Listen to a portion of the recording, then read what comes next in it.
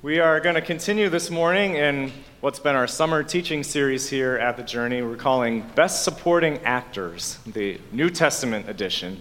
Did the Old Testament last summer. But we're looking at some people whose lives are recorded in the Bible, but maybe not quite at length. They're not the most prominent people featured there, but God worked in and through them in some powerful ways. And today we're going to be looking at a guy by the name of Ananias. Ananias, the name is a beautiful name, a Hebrew name, which means the Lord has dealt graciously. The Lord has dealt graciously. What a great name. Apparently, it was a fairly common name back in New Testament times because there's actually 3 guys named Ananias in the New Testament book of Acts. There's a high priest, Ananias, in Acts chapter 23. There's an Ananias in Acts chapter 5 who, along with his wife Sapphira, has a story that's kind of a troubling story in the Bible. And if you know that story and you saw the name Ananias, you thought maybe I'd talk about him. I'm sorry. I won't, but I would direct you back to a prior sermon series at The Journey on our podcast, June 23rd, 2013. Our senior pastor, Tom, preached on that particular story, did a great job, so you can look that up if you want. But the Ananias we're looking at today is found primarily in Acts chapter 9. And if you're following along in the Pew Bibles, that's on page 777 in most of them. This Ananias was a real supporting actor, so to speak, in the life of the Apostle Paul, who really, second to Jesus, the most prominent figure in the whole New Testament. Paul ended up writing half the books of the New Testament. He was the primary apostle to the non-Jewish people who took the church from being a primarily Jewish thing to all nations, which it was intended to be. Someone who God worked through in a mighty and powerful way in his life. But he was not always the Apostle Paul. In fact, when we first meet him in the book of Acts, he was a guy by the name of Saul, his Jewish name, and he was not yet the one promoting the church of Jesus. In fact, he was attacking it. And so we'll actually refer back to the previous page. The beginning of Acts chapter 8 is where we meet Saul, first of all, in the book of Acts. This comes right after the story of the martyrdom of Stephen. Stephen was the first person who was put to death for his faith in Jesus, and the book describes him being brutally stoned to death for giving testimony to Jesus. And Saul was right there at the center of it. And so in Acts 8, verse 1, it says this, "And Saul approved of their killing him. And on that day a great persecution broke out against the church in Jerusalem, and all except the apostles were scattered throughout Judea and Samaria. Godly men buried Stephen and mourned deeply for him. But Saul began to destroy the church. Going from house to house, he dragged off both men and women and put them in prison." Then we take a little detour as the church is scattered and pick up here in chapter 9. "Meanwhile, Saul was still breathing out murderous threats against the Lord's disciples. He went to the high priest and asked him for letters to the synagogues in Damascus so that if he found any there who belonged to the way, whether men or women, he might take them as prisoners to Jerusalem."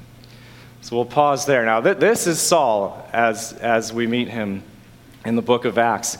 Later on in his writings, he describes himself as a violent man, a blasphemer, and a persecutor of the church of God. He describes himself as the worst of sinners.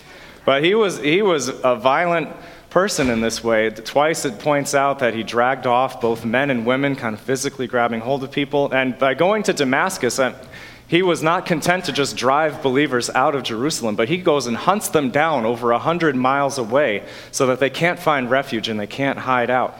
And murderous threats. I mean, he was looking to put these people to death. These are a couple highlights from what we read. Saul began to destroy the church, was breathing out murderous threats against the Lord's disciples. But then this happens on his way to Damascus. Verse 3, "As he neared Damascus on his journey, suddenly a light from heaven flashed around him. He fell to the ground and heard a voice say to him, 'Saul, Saul, why do you persecute me?' 'Who are you, Lord?' Saul asked. 'I am Jesus, whom you are persecuting,' he replied. 'Now get up and go into the city, and you will be told what you must do.' The men traveling with Saul stood there speechless. They heard the sound but did not see anyone. Saul got up from the ground, but when he opened his eyes, he could see nothing. So they led him by hand into Damascus. For 3 days he was blind and did not eat or drink anything." We'll pause there. So he has had an encounter now with the risen Jesus, the one he was so against. He's encountered Jesus. This is a famous story in the New Testament. It's kind of known as Saul's conversion story. He has an encounter with the risen Christ on the road. And this will change everything about his life from here on out. But it's just the beginning of the change, because as of now, Saul's not really doing much. He's lying helplessly, blind, 3 days, not eating or drinking anything. And this is where Ananias comes in. We've looked at Saul's encounter with Jesus, but we're going to really focus today on Saul's encounter with Ananias. It's his first encounter with the church, with the believers, post seeing Jesus. He's had a lot of encounters with believers up until this point, but they've all been violent. They've all been him attacking, destroying, trying to put them away, put them to death. And now is going to come his first interaction with the church after seeing Jesus. He's got to wonder, how's this going to go? But it's a beautiful interaction. It starts in verse 10. In Damascus there was a disciple named Ananias. The Lord called to him in a vision, "Ananias." "Yes, Lord," he answered. The Lord told him, "Go to the house of Judas on Straight Street and ask for a man from Tarsus named Saul, for he is praying. In a vision he has seen a man named Ananias come and place his hands on him to restore his sight." "Lord," Ananias answered, "I've heard many reports about this man and all the harm he has done to your holy people in Jerusalem. And he's come here with authority from the chief priests to arrest all who call on your name." But the Lord said to Ananias, "Go. This man is my chosen instrument to proclaim my name to the Gentiles and their kings and to the people of Israel. I will show him how much he must suffer for my name." Then Ananias went to the house and entered it. Placing his hands on Saul, he said, "Brother Saul, the Lord, Jesus, who appeared to you on the road as you were coming here, has sent me to you, so that you may see again and be filled with the Holy Spirit." Immediately something like scales fell from Saul's eyes, and he could see again. He got up and was baptized, and after taking some food, he regained his strength. And the rest is history. Once Saul gets up and regains his strength, he immediately begins proclaiming Jesus to everyone around him, first here in Damascus, and then for the remaining 30 or so years of his life, everywhere he goes, everywhere the Lord takes him, all around the Mediterranean and cities and countries, to all sorts of people groups, Saul just begins to proclaim Jesus and to call people to Jesus and to plant churches and to make Jesus known. But Ananias really kind of gets him going. Most of the rest of the book of Acts is actually written about Paul and his adventures, his exploits. From here on out, though, who knows what happened to Ananias? We don't know anything else about the rest of his story, but this is what we have here. He does get mentioned one more time, though, in Acts chapter 22. If you want to flip ahead, page 790, I believe. There's a point much later when Paul is telling his own story of coming to Jesus, his own conversion story, and he is sure to mention Ananias. In Acts 22, starting in verse 12, he says, "A man named Ananias came to see me. He was a devout observer of the law and highly respected by all the Jews living there. He stood beside me and said, 'Brother Saul, receive your sight.' And at that very moment I was able to see him.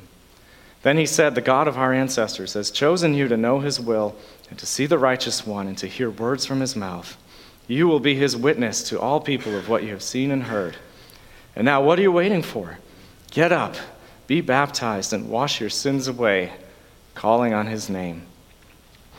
So we get a little bit more here. We learn a little bit more about Ananias' background. He was a Jewish person who had at some point come to faith in Christ, although we still don't really know how that happened.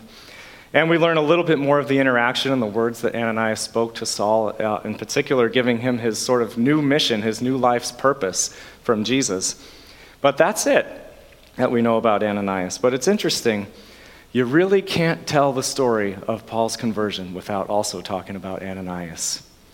The gospel writer Luke doesn't do it in chapter 9, and Paul himself, in telling his own story, you can't tell his conversion story without also talking about Ananias. And to any of us who've come to faith, who've had that sort of transformation in our lives where we've come to believe in Jesus, none of us really can tell our stories without mentioning other people as well.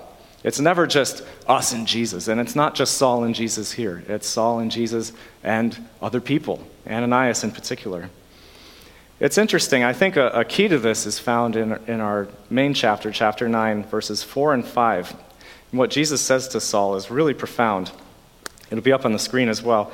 When Jesus speaks to him, he says, "Saul, Saul, why do you persecute me?" And when Saul asks who it is, he says, "I am Jesus, whom you are persecuting." But when we read the account earlier of what Saul was doing, who was it actually that he was going after and attacking?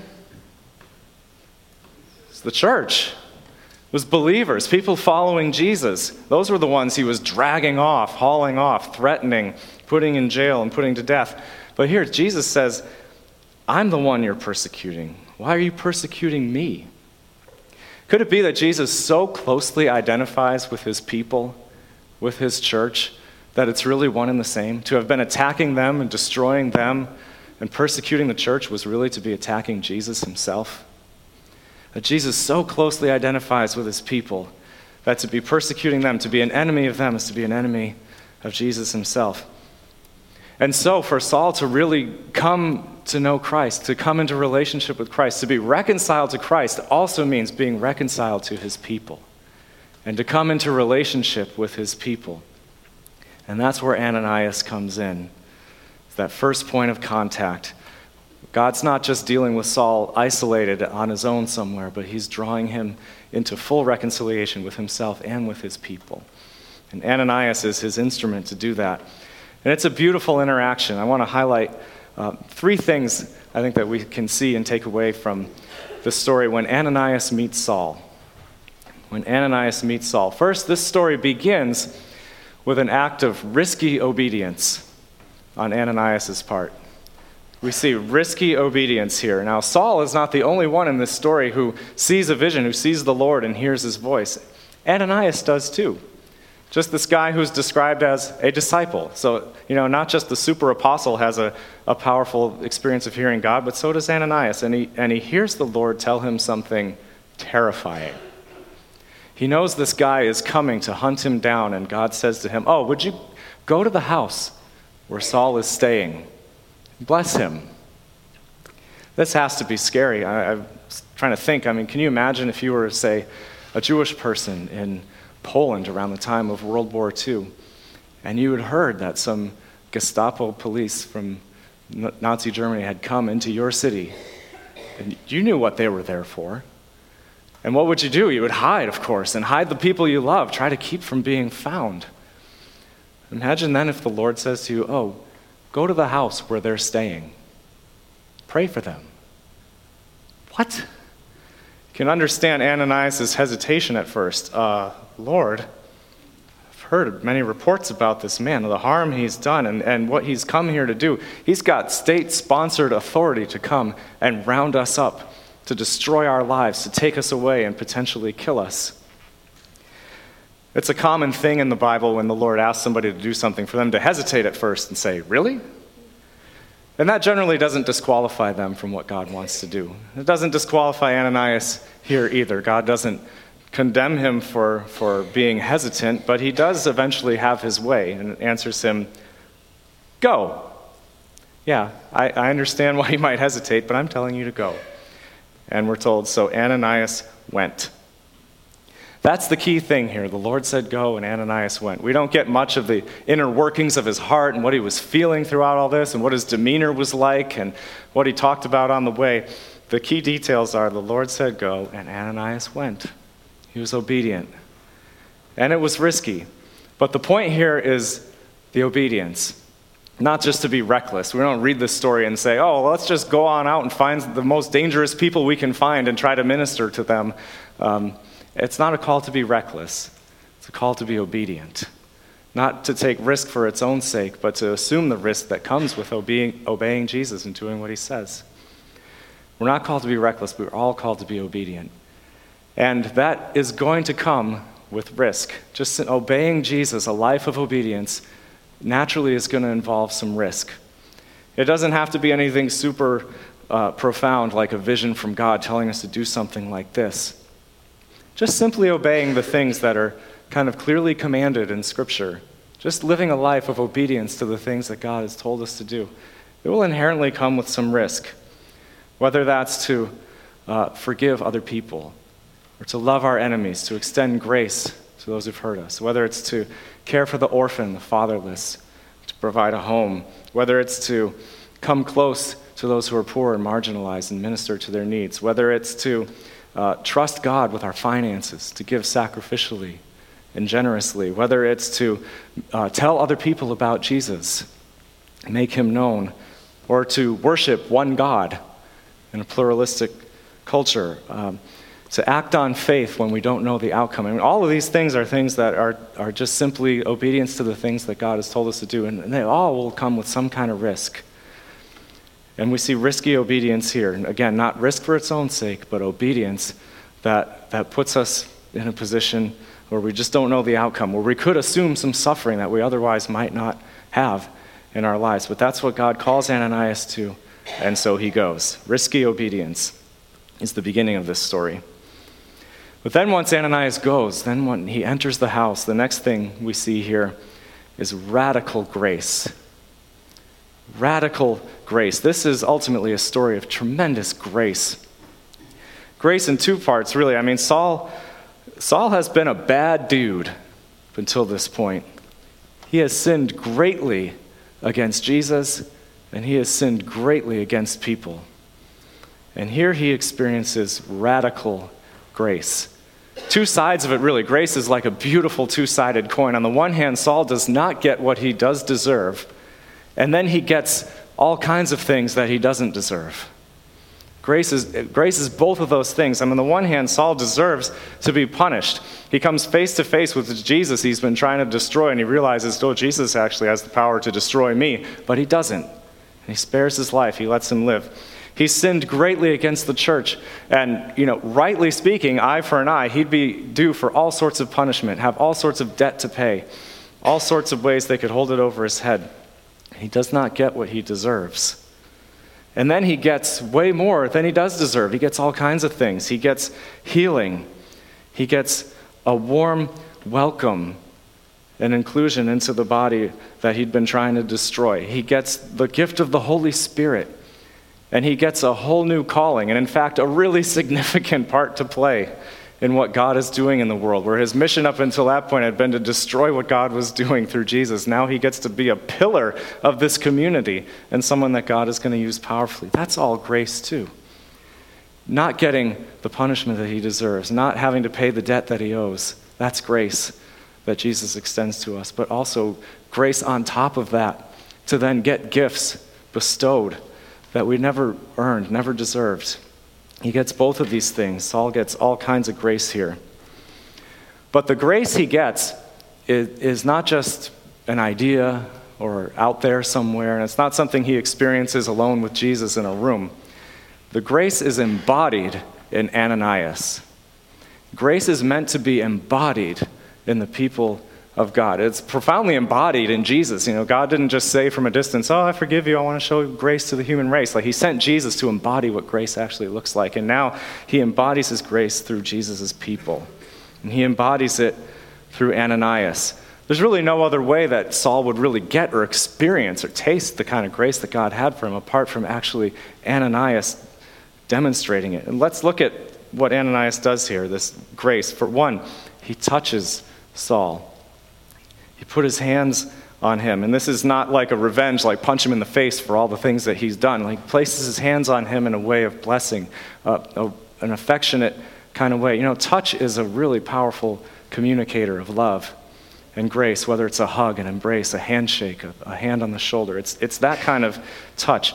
It's the way that Jesus healed a lot of people in the Gospels who were considered outcasts of the marginalized in their society, who no one would come near. Jesus didn't just heal them from a distance like, oh, get better, but came near, touched them, placed his hands on people who might not have received a kind human touch in years to demonstrate his grace. So Ananias does that for Saul, comes near to him. Then he calls him Brother Saul. That's how he addresses him in verse 17. Brother Saul. Immediately, too, he welcomes him in to this community that he'd been trying to destroy. Brother Saul, and not just after a while, not after you prove yourself that you've really changed your ways, or not after you do a bunch of penance to make up for what you've done to us, but immediately he greets him as brother. Such inclusion. You are family to me. Not just Saul, some guy that I have to talk to now, but you are my brother. I fully receive you as my brother. He agrees with what Jesus is doing here. God has called him to himself, and so in turn, he's now Ananias' brother, and he recognizes that. Brother Saul. He puts his hands on him, and then he prays for his healing, makes him well.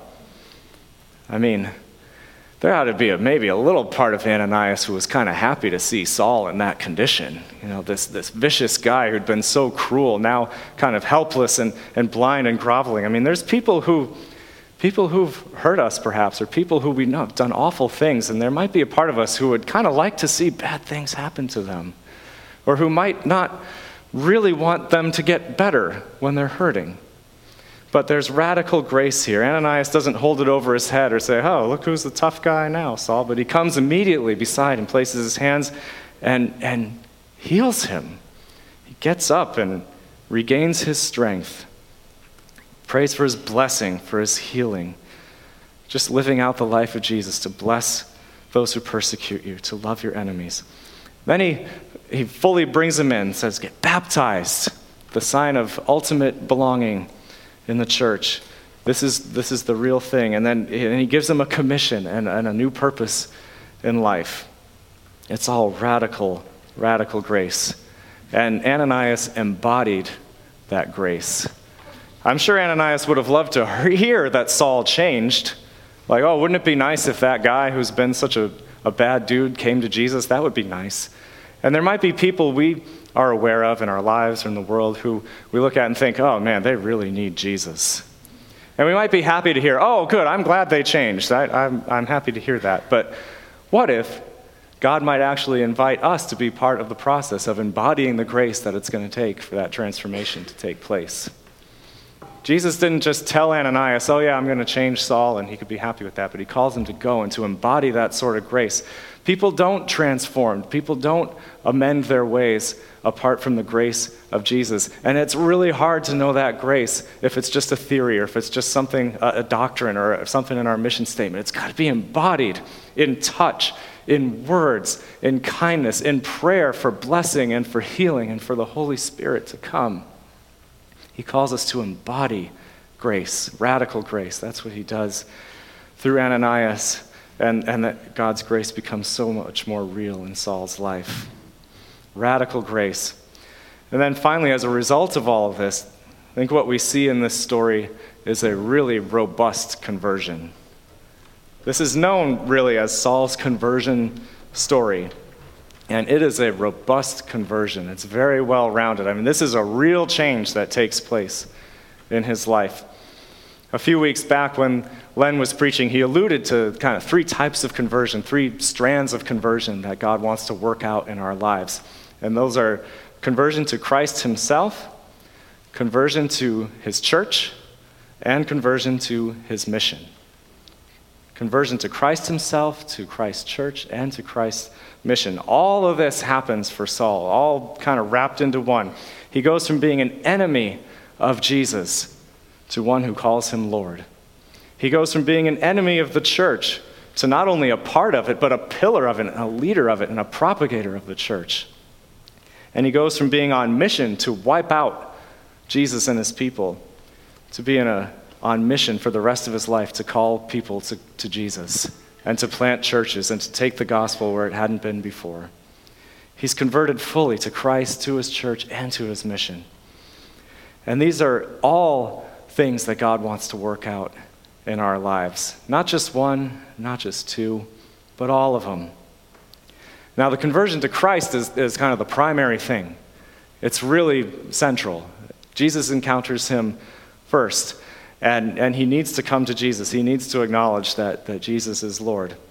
Conversion to Christ is primary, and if we just got the other two, if we're just busy with church, if we just kind of like being a part of church or doing church stuff, but are not actually submitted to Jesus as Lord and haven't actually received his grace in our lives, that's not a good place to be. And some of the actually most potent warnings and chilling words in Scripture are reserved for people who sort of play church, who put on an act of religious activity and who do the stuff, but whose hearts are far from the Lord. That's really not a good place to be. That happens sometimes in places that are culturally Christian, where church is kind of a fashionable thing to do, but people may not necessarily be converted to Christ themselves fully. Not so much around here, but it could be. Not a good place to be. But some of us, perhaps, we like Jesus, we like our spiritual lives, but we're not so much into the communal aspect of it, which can be an understandable thing. I mean, church, it's not always pretty. But none of us can reach our full spiritual potential on our own.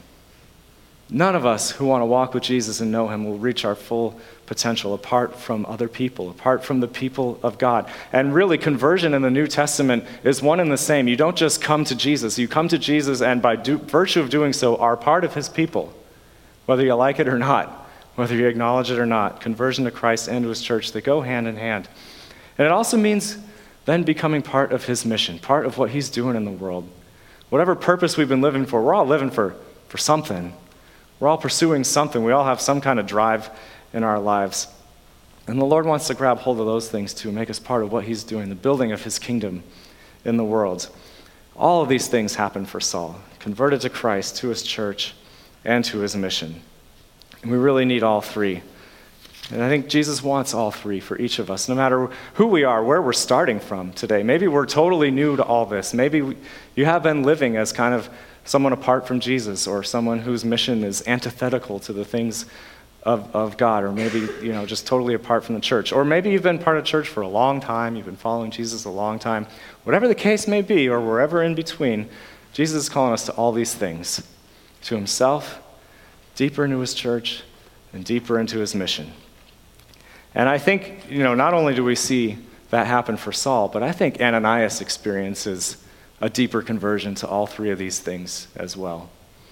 All three of these things. I mean, he had called Jesus Lord, but this story takes it to a whole new level. I don't think he'd ever been called to do anything quite so risky, quite so scary, quite so daring. But his commitment and his life of following Jesus as Lord takes it a whole new level here. Goes so much deeper.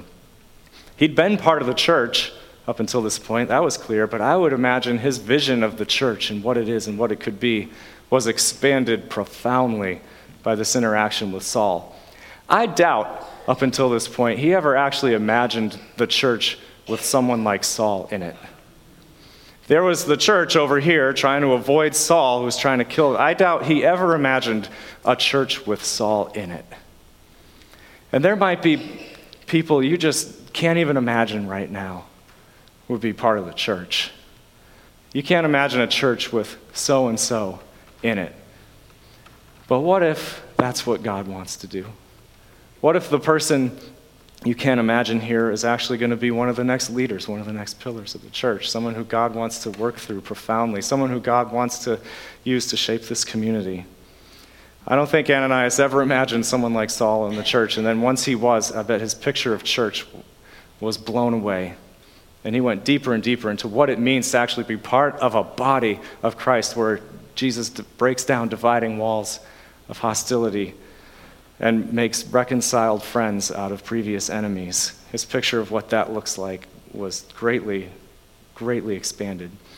And I think his picture of what it means to be on mission with Jesus was expanded too. As he took a risk, as he stepped out, and as he ended up playing a role in something super profound in the sending of the ultimate apostle to take the gospel all over the Mediterranean world. Unbelievable. Ananias got to play a part in that. So he went deeper and deeper. We don't know how he came to faith in the first place, but his life was still about these three things: Christ, his church, and his mission. And we don't just get that one time, but it's something that Jesus calls us deeper and deeper into all throughout life with him. And it's pretty cool that they had each other in this. I think Saul needed Ananias to step into this. He needed Ananias' role to welcome him into the church, to propel him into his life with Christ and on his mission. But I think Ananias needed Saul too, to get a greater picture of what it means to follow Jesus and a greater picture of what the church looks like. I think we all grow a whole lot more when we're around other people. If you're new to faith or you're just checking out faith, you need people who've been at this a while to help you grow deeper in Christ and in his community and in his mission. And if you've been at this a while, you really need to be around people who are brand new to it. And you need to be around people who you don't think of as church people to really get a deeper understanding of what it is to be with Jesus and to be in his church and to be on mission with him. I've seen a lot of beautiful examples of this over the years on a trip called Serve Up. Some of you might be familiar with this church. This church has supported it for many years. It's something that we put on with InterVarsity ever since 2006 after Hurricane Katrina. We've taken hundreds and hundreds of college students from New England down to do disaster relief work in cities like New Orleans and more recently Houston and Puerto Rico.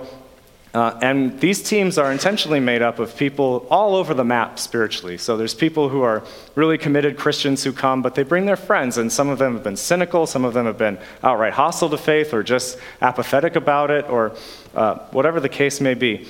Whole range of things. And what happens on these trips is really a pretty beautiful thing. We've seen literally hundreds of students come to faith in Jesus for the first time on Serve Up. And I can't think of a better place to really get started in your journey with Christ, because they get all three of these things. They get Christ himself. They find him in the context of community. It's a communal experience, and so they realize, faith is a community thing. And they come to faith in the context of mission, of doing good kingdom work in the world, of stepping outside of ourselves to love and to serve others. So they know that that's part of the deal too. It can make for some pretty robust conversion, realizing that, I'm coming to Jesus and to his people and to his mission all at once. It's how it ought to be. Like, none of this should come as a surprise later. Like, I came to Jesus, but I didn't know I was now part of a church. Or, I came to Jesus because I'd heard a great appeal about what he could do for me. But I didn't know it was going to cost me anything. I didn't know there was going to be any kind of sacrificial love or giving involved in that. Like, none of that should come as a surprise later. And so on Serve Up, it really doesn't. It's coming to Jesus, coming into his community, and coming on mission. It's a beautiful thing. But behind every one of those stories of a student who comes to Christ on the trip, there's a friend who invited them.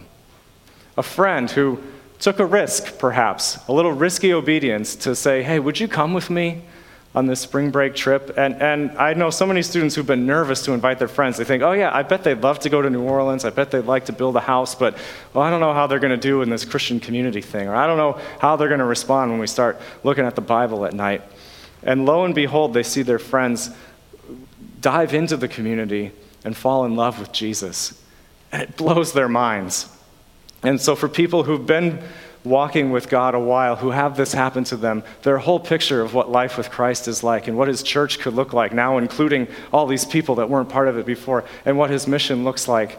It's so much, it's just expanded profoundly on these trips. It's a beautiful thing when we come together like that. We all need each other. Saul's need Ananias's, Ananias's need Saul's, and we're all growing deeper in Christ together. For me personally, I think one of the best context for me growing and continually converting along these lines lately has been by the privilege of being part of our recovery ministry here at the Journey. The last 2.5 years, that God has just blessed us with a number of folks in our community who are actively in recovery and coming to Bible study here at the Journey. And for some reason, God asked me a couple of years ago to start this thing and to be part of leading it. And I thought, really, Lord, me? I such different life experience in some ways. I've thought, I don't know if I really belong here. And I've met a lot of people who've walked into the church and thought the same thing. Do I really belong here? In both cases, the answer is a resounding yes. Resounding yes. And I can't speak for all of you who've been part of the study, but I think I've seen some pretty profound conversion take place there. Some of you have, if you've been here for some of our baptism services, as people come to Jesus, come to know his love and his grace for the first time, as they become enfolded into into the church, fully included, fully part of this community. And as they gain a whole new purpose and mission in their lives. But I tell you, I've changed every bit as much as anyone in that study, probably more than anywhere else in the last 2 years. By walking alongside my brothers and sisters in recovery, I've learned so much more of what it means to really follow Jesus, to really surrender him, to really obey him as Lord. I've gained such a deeper appreciation of what the church is, what the church can be, especially as we demonstrate radical grace to each other. And man, I've just been blown away by what God can do in people's lives. And I've been more fired up for mission for Jesus because of my friends in our recovery ministry than probably anything else. And I've learned more about Jesus there the last few years than I probably learned in any seminary class that I've taken. And I'm so grateful that God has counted me worthy to be part of it and to just continue to grow deeper in my own conversion, because we're all growing in Christ, in his church, and in his mission. So I don't know about for you what that'll look like. If you find yourself kind of resistant to one or two or three of these things, to the call of Jesus to obey him in your life, to really fully being part of his church, diving into community, owning the fact that by coming to Christ you are now one of his people, or perhaps his mission, stepping out, encountering people who are different from you, engaging with brokenness in the world, demonstrating radical grace to those who perhaps don't even deserve it. But that's what Jesus does. He extends radical grace, and he probably wants to do so through you in one form or another. And I pray that we'd all, no matter where we're coming from or starting from today, would be a community that's always converting and always calling one another to conversion, calling one another, as Ananias called Saul, to follow Jesus, to fully come in and participate in the life of his people, and to be on mission, to step fully into the new purpose that Jesus has for our lives. Let me pray for us to be that kind of community. Lord, thank you for this beautiful story. Thank you first for Saul, for showing us that, well, whatever the heck else we might have done, there's nothing that your grace can't overcome. Thank you for the power of your transformation in his life. Thank you for embodying your grace through Ananias. I pray that you would embody your grace here in this church community. Call us deeper and deeper, each one of us, Lord, to yourself, to calling you, Lord, and to doing what you say, to going where you tell us to go. No matter how risky that may seem, when you say go, would we go, Lord? Would you work out your radical grace in and through us and call each of us deeper into a converted life, Lord, whether for the first time right now or whether we've been at this a really long time. Lord, none of us come up short of the full transformation you want to work out in our lives. Let this be a community where we see more and more lives change, where we see more and more folks welcomed in, and where we are changed as a result of that.